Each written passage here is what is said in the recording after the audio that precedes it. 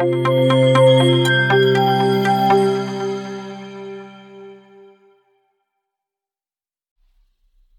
adoption in manufacturing.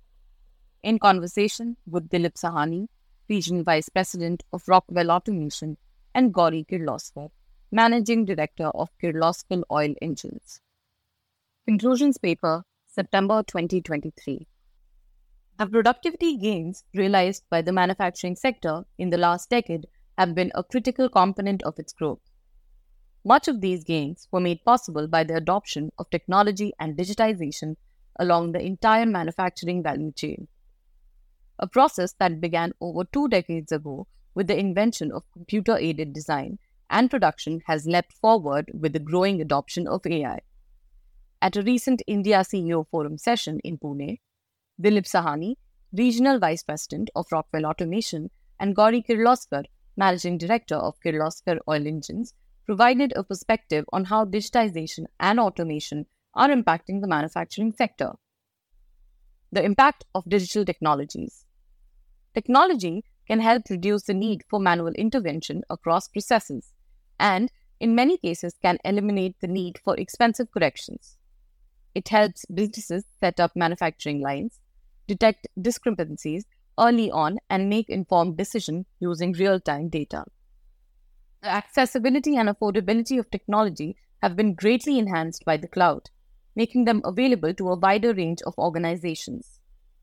Digital thread and digital twins are increasingly being used to create value. The former can serve as a digital representation of an entire value chain, while the latter offers a superior representation of physical aspects using 3D models, process models, and the emulation of logic codes. Compressors, for instance, play a vital role in many industries, and predicting their malfunction is vitally important. To solve this issue, Rockwell Automation built a model that can successfully forecast compressor failure with a 40-minute advance notice. Humanizing technology. Many companies struggle to implement digital programs, and often the root cause lies in the adoption process. Simply introducing a program does not guarantee that it will either be embraced or used effectively. Achieving widespread adoption requires making them more centered around human needs and preferences. Rockwell, for example, named a new system, Kevin's model, after a certain eponymous system operator. This small step helped humanize the model, making it feel more relatable and purposeful, and it was well received by Rockwell's employees.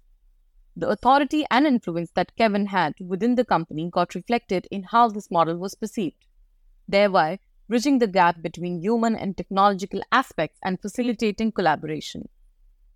A human-centric approach is thus crucial to digital adoption. Meanwhile, a certain auto component company faced challenges in developing reliable tires. It employed historical data and models to anticipate where in the production process defects were likely to occur, which resulted in the generation of huge volumes of data, too much, in fact, for any human to be able to analyze. Nevertheless, human analysis of the data did help provide a prescription diagnosis that enabled certain necessary improvements. By blending technological and human insights, the company was able to identify corrective actions, leading to significant improvements in tire quality. With time, the system evolved and eventually reached a stage of autonomy where malfunctions could correct themselves.